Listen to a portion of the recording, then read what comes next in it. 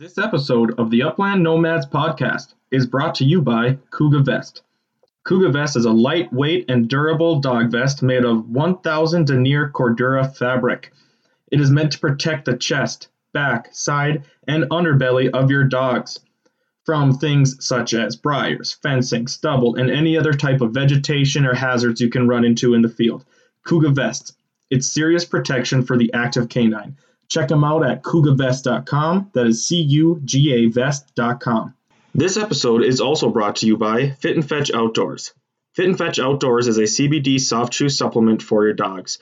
This chew has been life-changing for animals all over the United States. They are helping dogs sleep better, improving their appetites, and most importantly, easing the pain, which we all know is the most important thing when it comes to our hunting companions.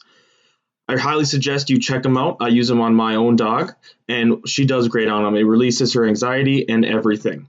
Check them out on their website, fitandfetchoutdoors.com, and do not forget when you check out to enter our code UPLAND10. You are now listening to the Upland Nomads podcast. Sit back and join us on our adventure.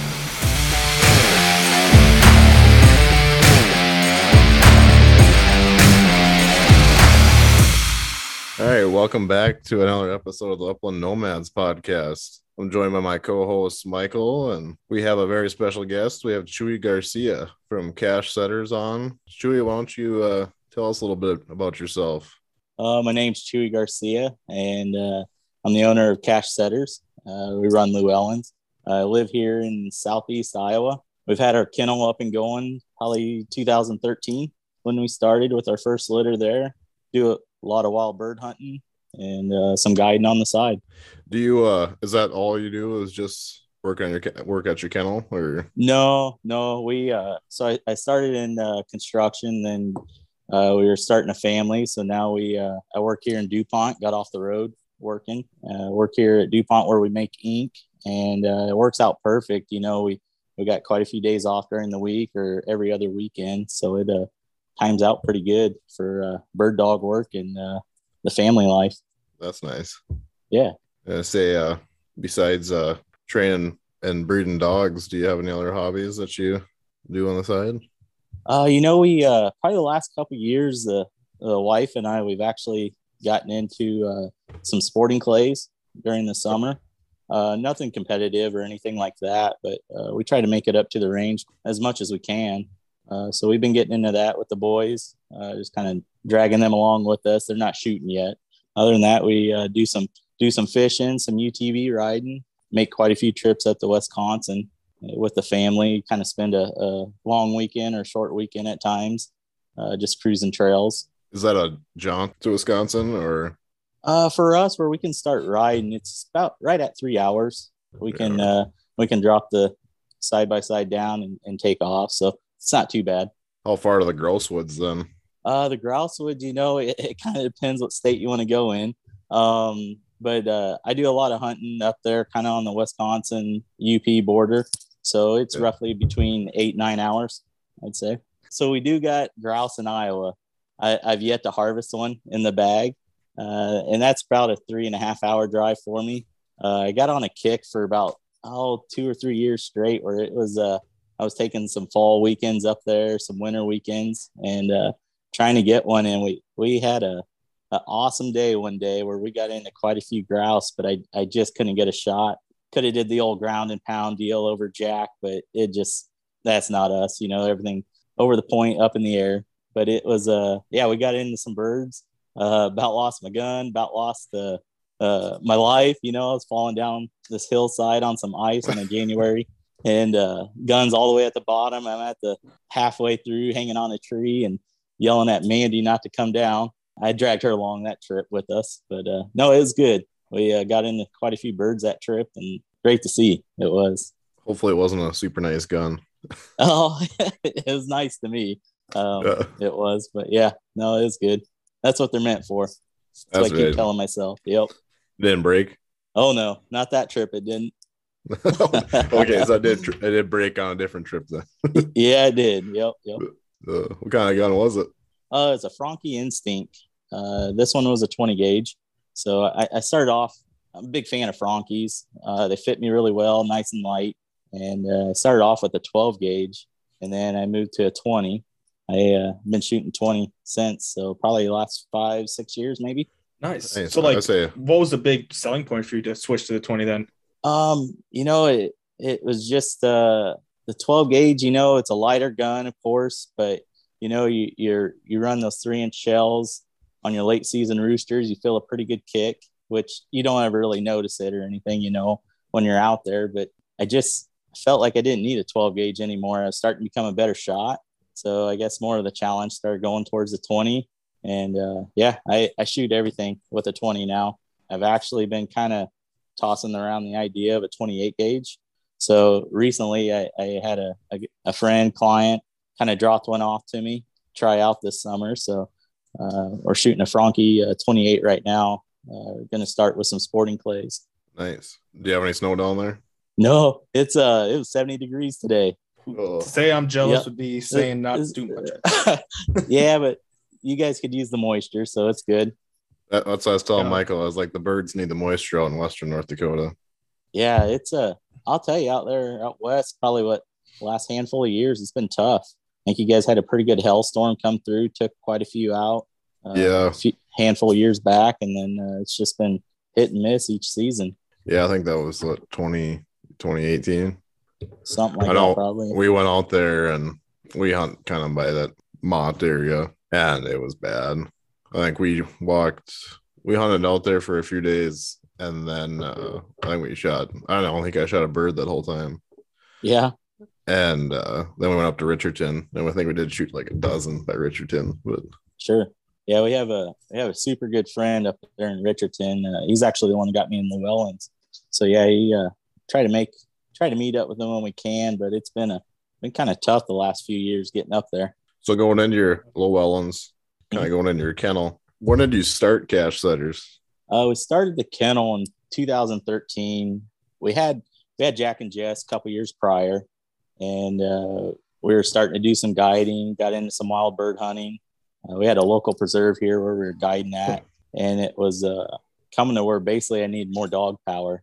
Back then, I was like, well, Jack and Jess are doing good. I didn't know what I had at the time, just getting into the dog world again myself. I took a little break, getting back into it. We ended up having a litter, and I kept the pup out of that breeding, and that's Pal. If you look and see dog that's with us, he was our first breeding. After that, it just kind of took off from there. Started producing some fairly nice dogs, kind of the hunt style we're looking for. I call ourselves big meat dogs. Just get out there and hunt. There's times we're hunting 4, 5, 6 hours at a time. All depends where you're at. Yeah. And, yeah, that's great. I say, so that's kind of what led you to start, is just having more dog power to Yeah, start breeding, or I was needing more dog power, just basically for guiding at the time. And then got a few pups out there. The family was started getting real involved. Grayson came along. He was getting in, or he was already a couple years old. And we ended up having another litter the following year.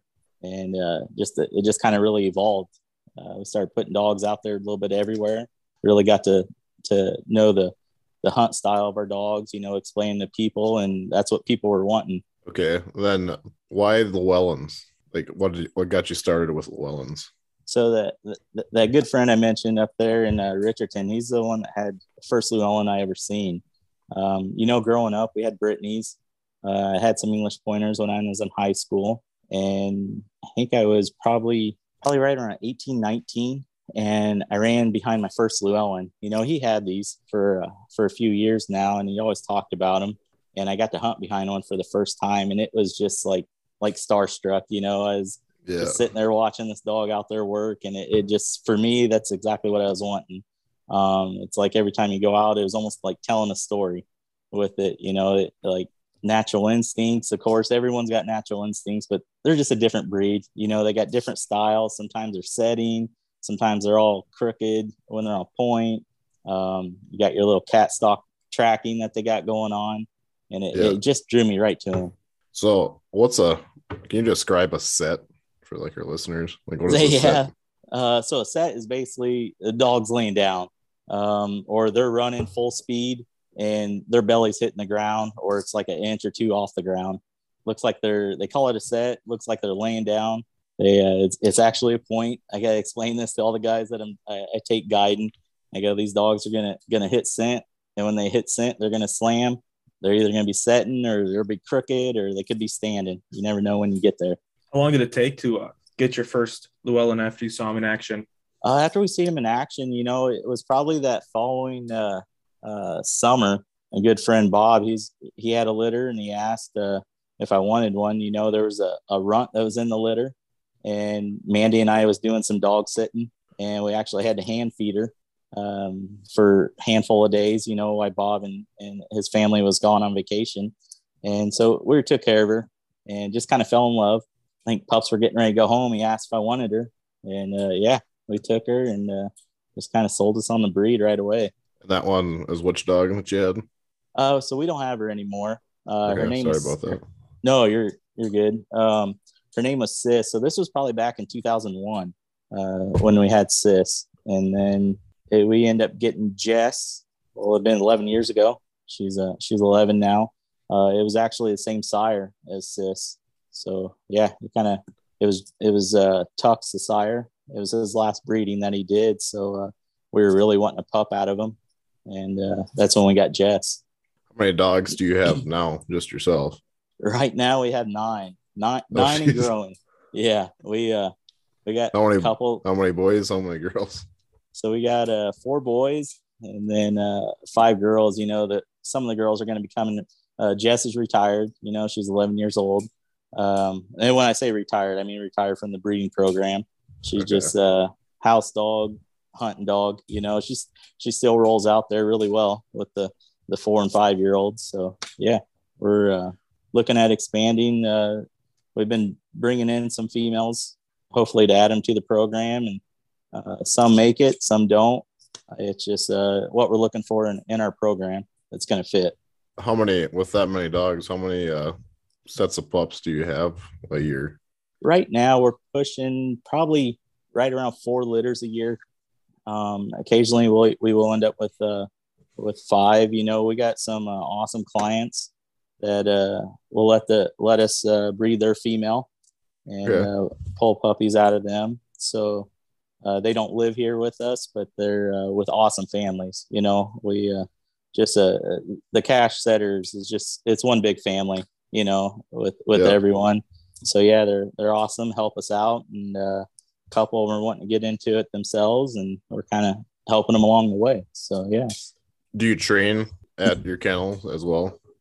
We do. We only train our stock now. Okay. Yeah. So with working at DuPont, it still kind of limits us to how many dogs we can work, and get the quality that you're looking for, So yeah, we do invite, during the spring and summer months, we invite some of the clients back, and they'll come spend a weekend with us, and we can go over some training tips with them. We do that quite a bit. During season, there's times where we set up, I'll call it a controlled hunt, so we can get their dogs on quite a few birds, but kind of explain exactly how their dog's working and how they're scenting and everything, and what to look for. So would you consider that almost is it like a perk to getting a pup from you guys, or is it kind of like a side, hey, we'll train your dog too to start with, or do you do it all the time? If they're wanting us to train, some folks will pay for the training fee with it. But, when they get a pup from us, we're very much involved. Like I said, it's a family, and we're very much asking, how's your pup doing? How things going? How's training going? If it's not working out too well, then we'll send you some videos. If you're a little far off, you can't make it here, we'll send you some videos, and then we'll do some FaceTime, So yeah, it's we want the best of both worlds for the pup and the home. So with that, do you recommend your like clients to get them on like birds right away then too, or like shortly thereafter? Yeah, as soon as you can. Usually, they send the deposit in, and once the pups start, we do the breeding. I'm usually bugging them. Can you find pigeons? Look for pigeons. Pigeons are awesome for training a young pup. They always fly. Is what's awesome about them. But yeah, that's what I wish I would have if I wasn't like a rookie when I was training my German short hair. Sure. I wish I would have been. I took him to a game farm a couple times, but he probably could have a little more bird contacts. But Sure. he's at 2 now. He's doing really good. But Yep. Yeah. Birds first make bird season. dogs. right this year, I got a guy. I've contacted actually Ryan and got some names to get some birds for this summer. Probably be chucker. I don't have a place to keep pigeons. Yep. I mean, I guess I do. My fiance's parents' farm, but they might kill me if and I'm just getting married. Yep. Yeah. Get married first and then start that conversation. Yeah. Well, we might be getting another puppy here by June, so we're still kind of nice talking about it. Yep. We have some clients that throughout the week they'll go under and catch pigeons, at farms or whatnot. They'll set up a pigeon trap or whatnot, and then come the weekend, that's their training that they use. So yeah, that's nice. Do a lot of people come in by your setters just have as just a family dog too? It's do you like vet your clients kind of? We really want a hunting home for the dog.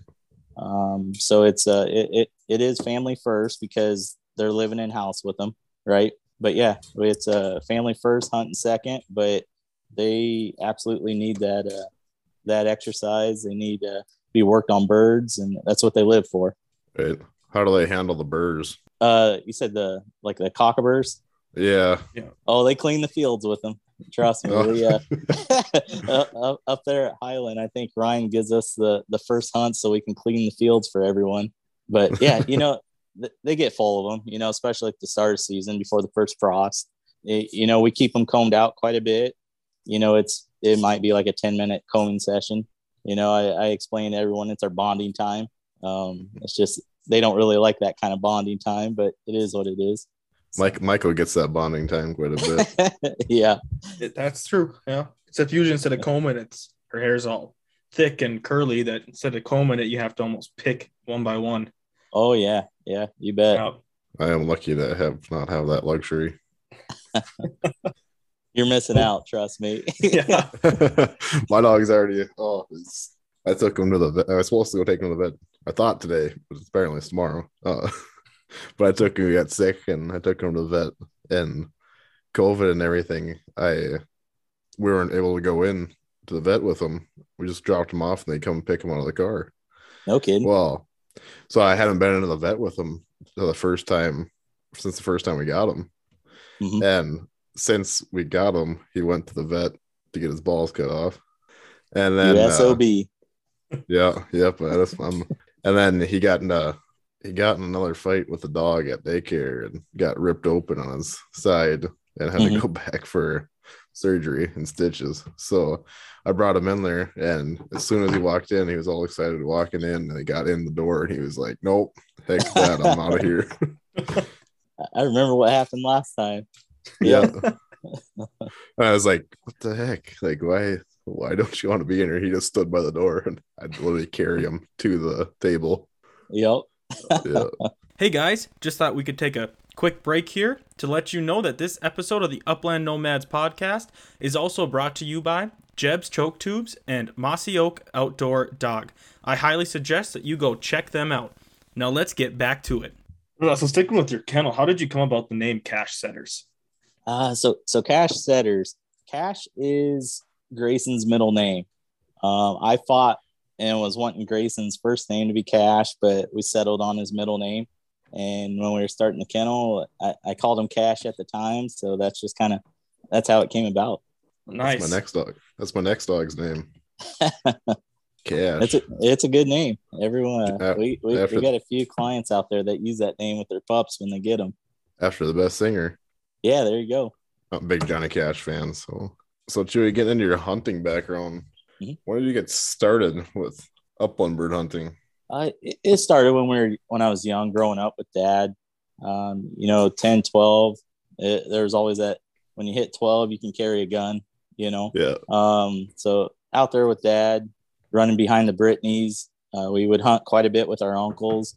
And at the time, it was just to to me, as I look at it now, it was just you're walking ditch lines, where now basically I'm walking nice open fields and just looking for that needle in the haystack. But yeah, that's when it started, and it kind of died off a little bit. I quit hunting from probably right around 2003, almost when I got Jess, right around 2011. I started working construction and was on the road quite a bit, so I just didn't have the time to do it.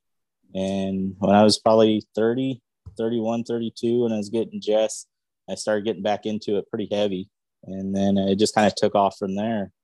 Had some friends that would make some trips, a good friend that he'd make some trips here and there.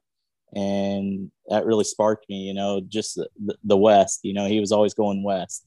And I made a few trips with him, and just fell in love with just exploring, behind the bird dogs. Did you grow up in like that part of Iowa then that you live in now? Yeah, right in the southeast corner. Basically, if we're going to get into shootable numbers, we probably got to go, we hunt all public land where I'm at right now.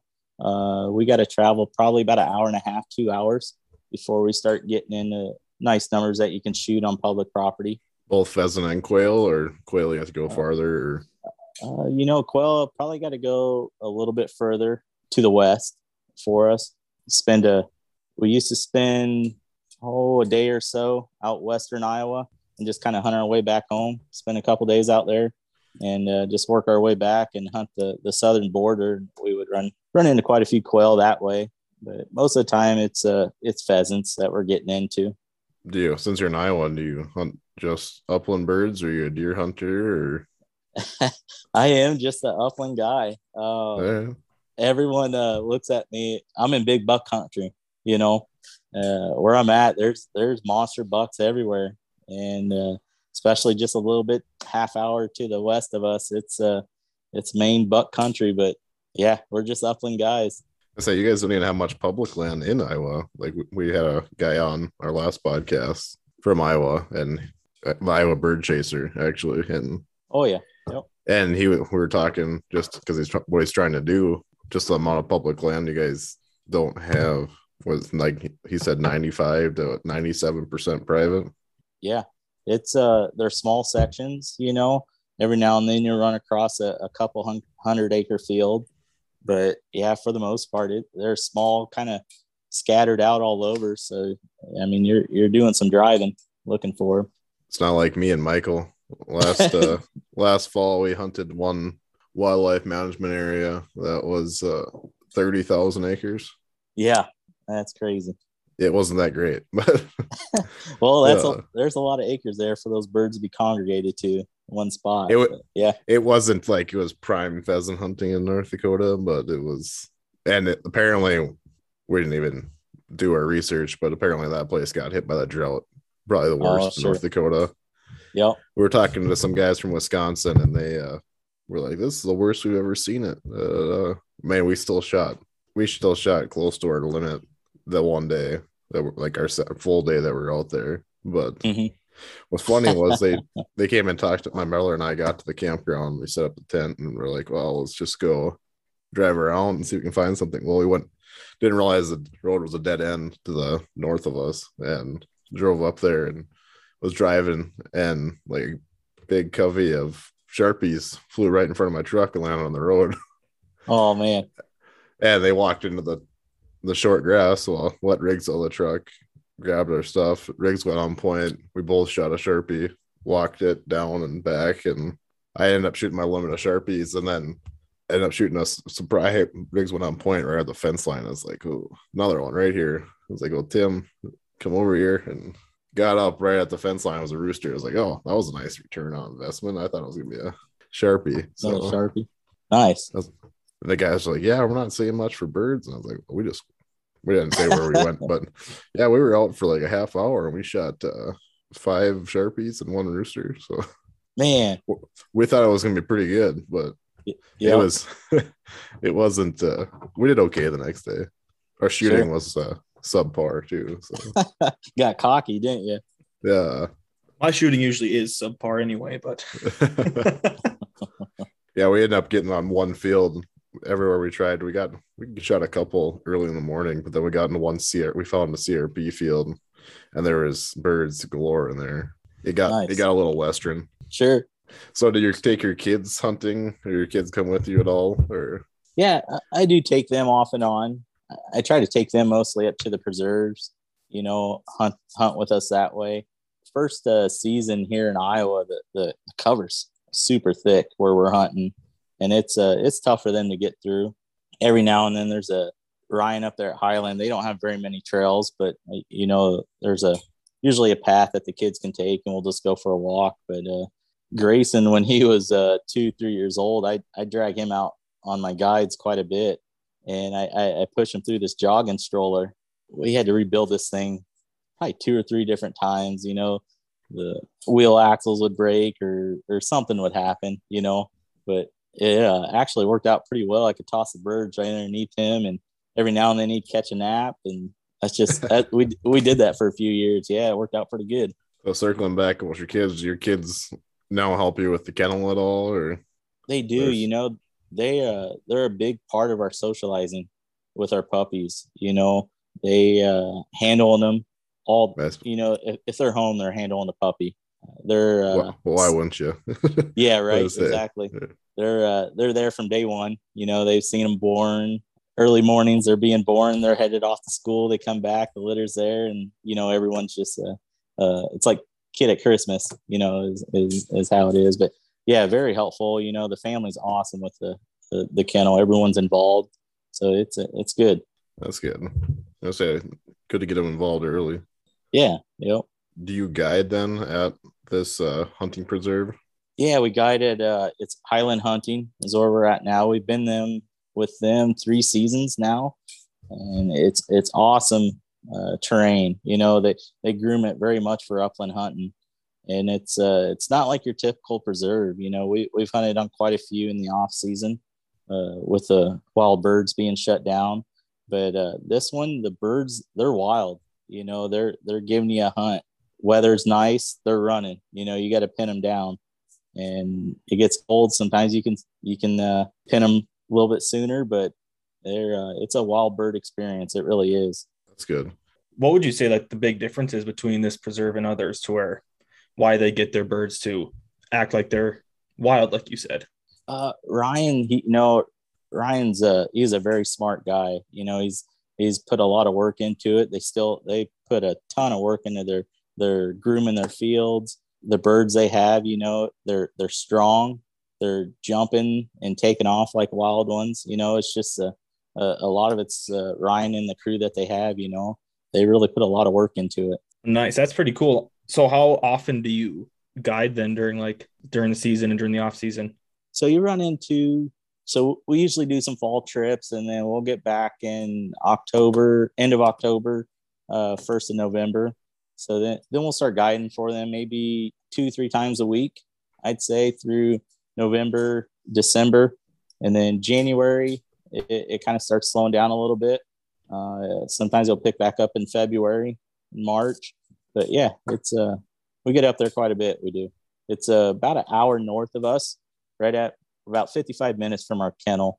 I wish we had that luxury here. We don't have that anymore. Yeah.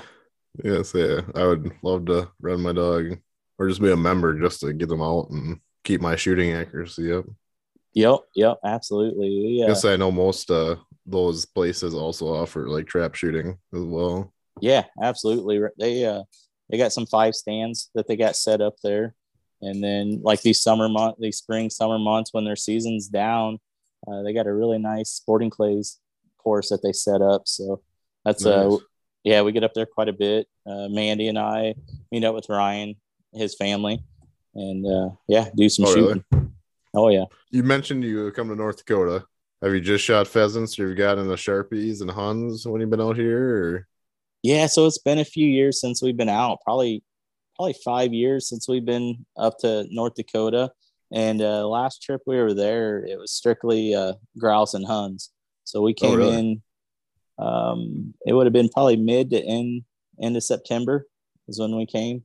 We started shooting on grouse there. Oh, so I don't think there's after getting this year focusing on grouse right away early in the season. I don't know if there's a better like bird to hunt right away for especially a young pup or like a pup just on its like first year hunting or first full year. They hold really nice for a young pup.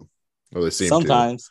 to. Some, yeah. I'd say later in the season they don't. But Yeah. I say no, we got into some like early in the season and they just hold nice little 1s and 2s and able to pick them off. Yeah.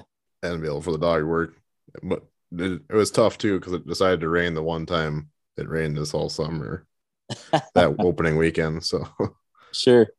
Do you go anywhere else besides Iowa then, or do you just? Yeah. So I guess we talked about Wisconsin, but so in the falls, September, October, we're kind of traveling around a little bit. Like that year, it would have been a handful of years ago, 4 or 5 years. We ran in North Dakota, then we dropped down into Wyoming a week after that, and we hunted sage grouse down there. And then be a blast. Oh man, we had a hell of a year one year. So we hunted North Dakota, Wyoming, then we went up to UP all within like a month. It was crazy. I got an awesome wife. She takes care of stuff when I'm gone and the boys, and hopefully like this year Grayson's going to be going with me. So he'll be making the trip out to Wyoming with us. Okay. Do you go to Wyoming every year then, or? I try to. I really like hunting sage grouse, and when I say hunting, I don't care if I shoot a bird. They're on the verge of extinction. I like running the sage flats, and I think that'd be fun too. You run the Huns out there too because they are in sage flats as well. Where we're at, we don't see any Huns. It's strictly just sage grouse where we hunt. We got a really good friend out there. We're over kind of on the western part of the state, and it's just I just love walking it. I feel so free out there, just with the dogs and rocking and rolling. You're looking for that needle in the haystack. Sometimes you find it, sometimes you don't. So I was going to ask you, how is hunting sage grouse? Because I don't know, it's on my bucket list to do sometime in my life, but hopefully sooner rather than later right now. But yeah, it's tough. You can sometimes when you get on them, but you got to go find out where they're at. So is it 1 per day or like 2 per day or just 1 overall? 2 a day right now is what your limit is. Yep. And, so we'll hunt sage grouse in the morning, and then we'll go up in the mountains and look for blue grouse in the afternoon or go find a fishing hole. All right, nice. Yep. It's always nice. Do you ever do chucker or anything like that? I haven't done any chucker. We just we put some dogs out in chucker country, and I get invites, and that's on our bucket list to do. It is. So I know Michael and I talked about headed out to Wyoming later in the season to like the Bighorn Basin area and possibly chasing chucker, but we'll see with gas prices are the way they are now. We already got a trip to Montana planned, so nice. Sharp tails out there. Yeah, Sharpies and Huns. Hopefully, nice. That Labor Day weekend, the opening weekend. Oh, sure. Might be able to get some sage grouse too. With license we were gonna buy, I don't think we can do the sage grouse. Gotcha. So we're just gonna look at doing like the 72-hour license, and we're gonna go. And I don't know if the place we're gonna go to had sage grouse or not. But, sure. But yeah, that'd be a good time. Yeah, hopefully it's a good time. Hopefully, bird numbers are good this year, and this 24 inches are gonna get out there. I think it'll help, but I think it'll take a lot more than that. But, I think it will, but it'll be a good start to the spring for them. Yep, you bet. So do you have to go through like specific training for your dogs when you go out there for like snakes and everything like that? I never hunted South Dakota or Nebraska in the fall. And the reason is just because I always hear people running into snakes. And it's just, I never want to put my dogs into that predicament, Fortunately, I've never ran into one while we're out there in North Dakota or Wyoming, Montana. I just never seen one. So no, I don't. I was vaccinating them before we'd go out. It's not a cure-all thing by any means, but it buys us some time. But we just carry some Benadryl with us, and for the most part, I don't think they'd ever mess around with one. We see them quite a bit here in Iowa in fall, and they just go by them. I guess we don't have those. I'm deathly afraid of snakes, so we try to avoid going out west until it's like 30s, 40s. At Yep. say I because they do have them in Western North Dakota, not here, but Sure. I don't even know if they have more. I don't think they have where Michael's at either. No, they usually say you got to go west of the Missouri is what they usually say to find the rattlesnakes. But heard stories here and there of finding them on the east side, but it's few and far between. I know when I talked to Tyler from Birds, Boots, and Buds, because I was trying to figure out where I could go and not get into snakes. He's like, "Oh, just stay on the east side of the Mississippi." He's like, "Might have a little tougher hunting, but you won't see snakes. And if you do, let me know because I haven't seen one over here." There's a lot of times, you're out there walking and you get a couple hours into your walk and you're not finding any birds, and you start looking around. There ought to be snakes out here. And then you kind of start psyching yourself out, I don't even think about it because if I think about it, I don't want to be out there. Yeah, right. It is what it is. Then I tell myself we're committed. So that's like we're committed to Montana, but we've also heard that people haven't really ran into them out there really either. So the part we're going. Oh yeah, they don't have them there at all. Yeah. Oh, well, that's what I'm gonna tell myself. They don't have them there. Yep, exactly. I say my dog hasn't done anything ever to a snake. We've seen them, but they're just gardener snakes. So I get made fun all the time. So prairie chicken's on my bucket list, and it has been for some time now. I've never shot one or hunted, had an opportunity for one. I get invited, with some awesome friends of ours, and I just South Dakota or Nebraska, and nope, not doing it. I'll wait till it gets cold. But yeah, and I'm sure it gets a lot tougher once it gets cold too. Yeah, the birds are. We went this last season with a client of ours, a good friend too. We were trying to get some chickens, and first of the season they were getting into quite a few, but they get educated just like every other species. And yeah, it was tough. We seen a couple, but 300 yards away. Yeah.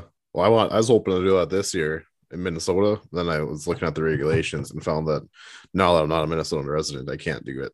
I think Ryan has done it before. Yeah, I think you're right. I believe I remember seeing a photo with him with a chicken. No, that would be a fun one, but I mean, Sharpies are close second.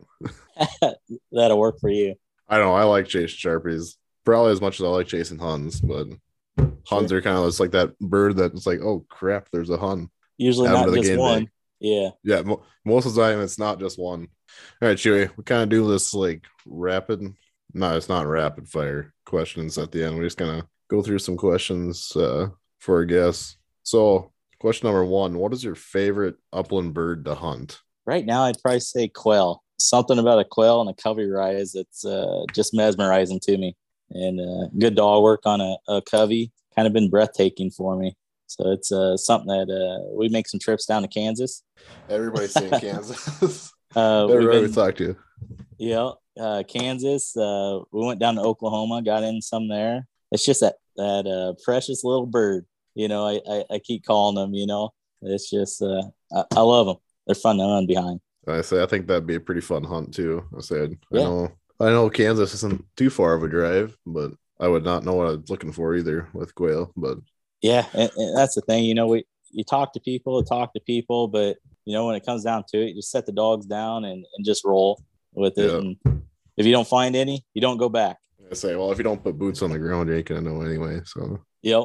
All right. So question number 2 we have for you. This one might be a little bit of a no-brainer, but I'm gonna ask it anyway. What's your favorite dog breed? And part 2 of it's what's your favorite dog breed to hunt with? Well, it's out there. Llewellins. It's a story every time we go out. And that's what we love about the breed, the dogs themselves. Just really enjoy hunting behind a Llewellyn. We do hunt behind some really nice short hairs. Some good friends of ours that they do enjoy hunting behind them. There's a lot of similarities there with them, but nothing's beating a Llewellyn for us. I say they are a pretty dog. I tried convincing the fiance. Yep. But if she had her way, we'd be getting a griffin. Poodle? No, a griffin. Yeah. She likes the wire hair griffins, and I don't mind them either. But you bet. I like my short hair. So so you said short hairs. If you had another dog that you wanted to hunt behind, or you have hunted behind, what would be your second favorite? It'd probably be these short hairs we hunt behind. This this kennel, real good friends of ours, that they put some really nice dogs out.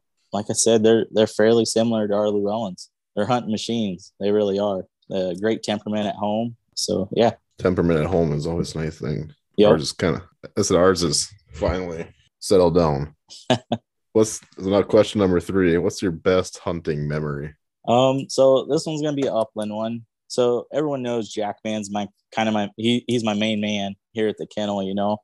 I've been kind of all over the United States with this guy. One hunt memory, it always sticks in, and Facebook always has this memory, and this picture always pops up with him. But I was out there with my good buddy Bob. We were out in North Dakota and hunting sharptails. He had his pup Joey down at the time. I had Jack and Pal. We got up over the hill. We were out in the Badlands, got up, and dogs are locked up. And as soon as we start moving forward, covey rises there. And I shoot one, drop it right in front of Pal. And I see another one coming over, and I shoot it. And I swore I hit it, right? But it just keeps coasting down the hill. And Pal brings me one of his. I can't remember if Bob and Joey got one or not. I look down at my GPS because I don't see Jack around. And I'm looking down, and it's like 284 yards, Jack is. And that sucker ran that whole way. That bird must have fell dead, picked it up, and he comes running up the hill with it in his mouth. And I got this photo. I'll never forget. He just trucking. You could tell he was tired. He just trucking up that big old hill, and it was a big one. He got up there, and it just like was in awe. And it's something that's always stuck with my mind. It has. So did you mount that one then? I didn't. No, I didn't mount that one. Yeah, it's the one that probably should have got mounted, but no. And it only had a single BB in there.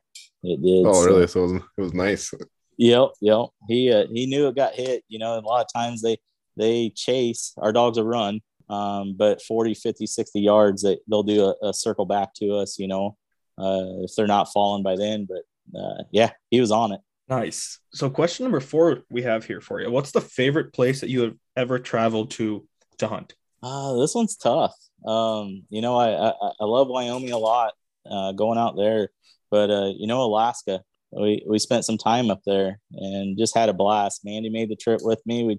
We met our good friends, Ryan, Delilah up there, and just had a great time. We hunted 5-6 days up there, hunting ptarmigan, sharp-tail, spruce grouse, and some roughs. We didn't get into any roughs, but yeah, it was awesome. Jeez, Alaska. Yeah, we probably should have talked about that. Well, we can do that on another one. So what kind of terrain do you hunt ptarmigan in? So it was like on the frozen tundra was a lot of it. It's crazy because we started the climb up the mountain, and it's just the birds were migrating up to the top, and they were just changing colors, so they were molting real bad. There's feathers everywhere, so dogs are locking up left and right, as we're going. It took us probably a couple hours before we finally caught up to the bunch. And then once we got into that one, we went and found another one. It was amazing. So most of them are white, right? So they changed colors, and it would have been right at the 1st of October we were there, so they were changing white. Okay, what color are they before that? They're kind of like your brownish red color they got there. Okay, and then there is spruce grouse in Minnesota, but I think it's pretty rare. But yeah, they got some spruce there. I think kind of up in your northern part of the state is where you run into your spruces. Then UP's got some, but you can't shoot them there. That's a big no-no. Okay. Yeah. I say, so did you got into those in Alaska as well then? Yep. So it was we were on like this as many species as we can over Jack. Ryan ended up they got a pup from us, so we flew the pup up, and we were going to spend some time up there hunting, trying to get ptarmigan, spruce grouse and stuff over Jack while we were there. And it was going to be our last day hunting spruce, and I hadn't had one in the bag yet. Yeah. Over Jack, man. And these birds, a lot of people, they're dumb. Yeah, most of them are, but these ones we were hunting were smart. They were running, flying, getting themselves, pinning a tree between you guys, or me and the bird, and just couldn't get a shot off. And it took all up to the last bird of the hunt. We finally got one over Jack. Nice. So did you ship your dog up there? Did you drive up there? Or? We flew. So Okay. so we Ryan, they came down prior, picked out pairing or whatever, the pups they were wanting, or the mother and father of the pup they were wanting from. And we actually flew that pup and Jack with Alaska Airlines all the way up, and it went smooth. It was Alaska was awesome to fly away. They really were. That's nice. So Yeah. that's one of my goal, just to go to Alaska. Yeah, they're I think it would have been like a 10-day drive for us to drive. Oh, geez. Looking at it, and that really would have tested out the marriage, but no, it was about 12-hour flight, with everything. We flew out of St. Louis, and Alaska was awesome with our hunting gear. They waived a lot of fees, and just it was great. It really was. Nice. Number 5, what are you looking forward to with your 2022 season? This 2022 season, I'm actually going to brave the snakes. We're going to hit that bucket list bird that we've been talking about. I think we are going to go for a prairie chicken here this fall, and see if we can get one in the bag. And if not, just even if we get them over the dogs. South Dakota, Nebraska, where are you going for that? Probably going to be one of the 2 states. We got a really nice invite from hopefully a future client in Nebraska, and we got a good friend there in Nebraska already. That's we always got a home if we need, and same thing in South Dakota. So we'll see what dates work out for everyone, and we're just going to try to make a long weekend, or quick weekend, I should say, and get over there and run it. But yeah, it'd be fun to get the dogs on them. So you always hope for it to be a quick or a long weekend, but it always ends up going quick. Yeah, I was hoping it'd be long, but yeah, this one ended up being a quick one, just with everything. But yeah, looking forward to that. We're gonna have some up and coming youngsters starting. Hopefully they're producing birds. So yeah, really excited for all that stuff. So kind of getting a little off topic here. Do you get to hunt with quite a few of your clients that you give, or bought dogs from you, or? It's starting to be more and more. Yeah, we are. We kind of set some stuff up if we can't meet during season. We do have folks come in after season. We'll meet up at Highland, and just it's awesome up there. It's just. Do you enjoy that then, or? Yeah, seeing the progress the dogs make. Yeah, absolutely. I talk, and a good friend of mine, we were talking about this one day. So we're looking at pursuing dogs full time eventually, here in the next handful of years, and it'd be awesome just to drive to almost every state, or a couple states in the fall and just hunt with clients, just kind of pick them out. But yeah, absolutely love doing that, and seeing our product that we produced. Yeah, I say that would be a satisfying thing, I guess, to me if I were in your shoes. Yeah, just be able to see what your dogs have produced and how far they've come. Yeah, very much so. Yeah, so the question number 6 we have here for you is, what shotgun are you currently shooting now? And then what's one that would be on your bucket list for shotguns? Right now I am shooting a Franke Instinct SL and also the LX model. I go back and forth between those two. What's the difference? So your SL's got your aluminum receiver, and your LX is kind of like your bluing version. The LX model's got that nice fancy gold stuff that they put into it, So there's a little bit of weight difference there, maybe 0.8 pound, or probably about 0.8 pounds there. They both swing about the same, I don't know it's a big difference with them, but just a little bit different in coloration. And then our wish list gun, was that on your question? Yep. I'd like to hear what people want. Yeah. So, there's that, we got some awesome friends, and they were clients and friends now. We talk about maybe going to that Upland Gun Company and getting a couple side by side, or getting 3 side by sides built, and just calling it the 3 Amigo edition. So that's kind of the planned future for our gun. It is. I say they look like super nice guns. Yeah, they're crazy. We're just keep saving up for it, and when we go to do it, it'd be fun. Right. I say I don't know if I could switch to a side by side. I picked up a few at Pheasant Fest, and I'm just like, God dang, I want to like it, but I just have to go with the stacked barrels if I do. I mean, I shoot a semi-automatic right now. Sure. Let's say I want to plan for this year is to buy a 20 gauge over under before my season starts. So Yep, you bet.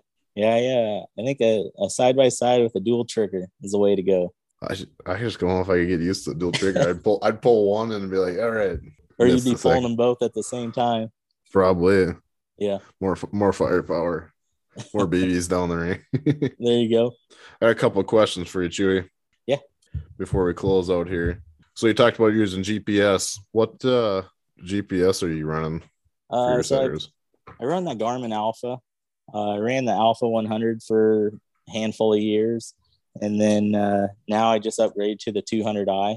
I put it through a lot of battle wounds, if you will. I beat them up. I really do. And they hold up really well. I think I've gone through one Alpha through those handful of years, just I had to get it replaced. But yeah, I absolutely like them a lot. They work well. It's always nice to know it's that safety insurance with the GPS, Right. Well, yeah, because you can go up to 9 miles. And so I'm looking at, well, after this year, because this is like my dog's first like actual year, so things just like clicked for him at the start of the year, whereas it was kind of hit or miss last year. And now we got him going on point and cattails, and I can't find him with the basic Garmin like Delta upland collar. Yep. And it's like, okay, where's Riggs at? Oh crap, he's way over there. So I used to run beepers, a handful of years ago, and I hunt silent now. Everything's quiet, and I got away from the beepers. So yeah, I know where you're at. I say the beeper came with this collar, but his recall was the tone. Sure. Yeah, he kind of like, he got all worked up when the beeper was going. So I just kind of just like, whatever, it doesn't need to be on you. So chuck that thing in the creek or something. Yeah. Right. Yeah. And he does just fine without it. But I figured I was like, well, I think I'm just going to invest the money, especially if I get another one here so I can keep an eye on. Probably won't run two at the same time, but just like you're talking, having the power to run two dogs or one dog at one big field and another in a different one, because early season does a number on them when it's those early mornings and late evenings and it's still like 60, 70 degrees outside, short hunts. Also, another question I had for you. Just got my first bag of a Inukshuk. I saw that you're wearing the hat. Yeah. But how long have you been feeding your dogs that, and how are they liking it? So we started feeding them we switched everyone over probably mid-summer of 2021. Okay. Who are you feeding? What were you feeding beforehand? We were feeding Kinetic is who we were beforehand, and just needed to make a change, and we switched over to Inukshuk. Inukshuk contacted us back in like 2018 and sent us a couple bags down, and we tried it then.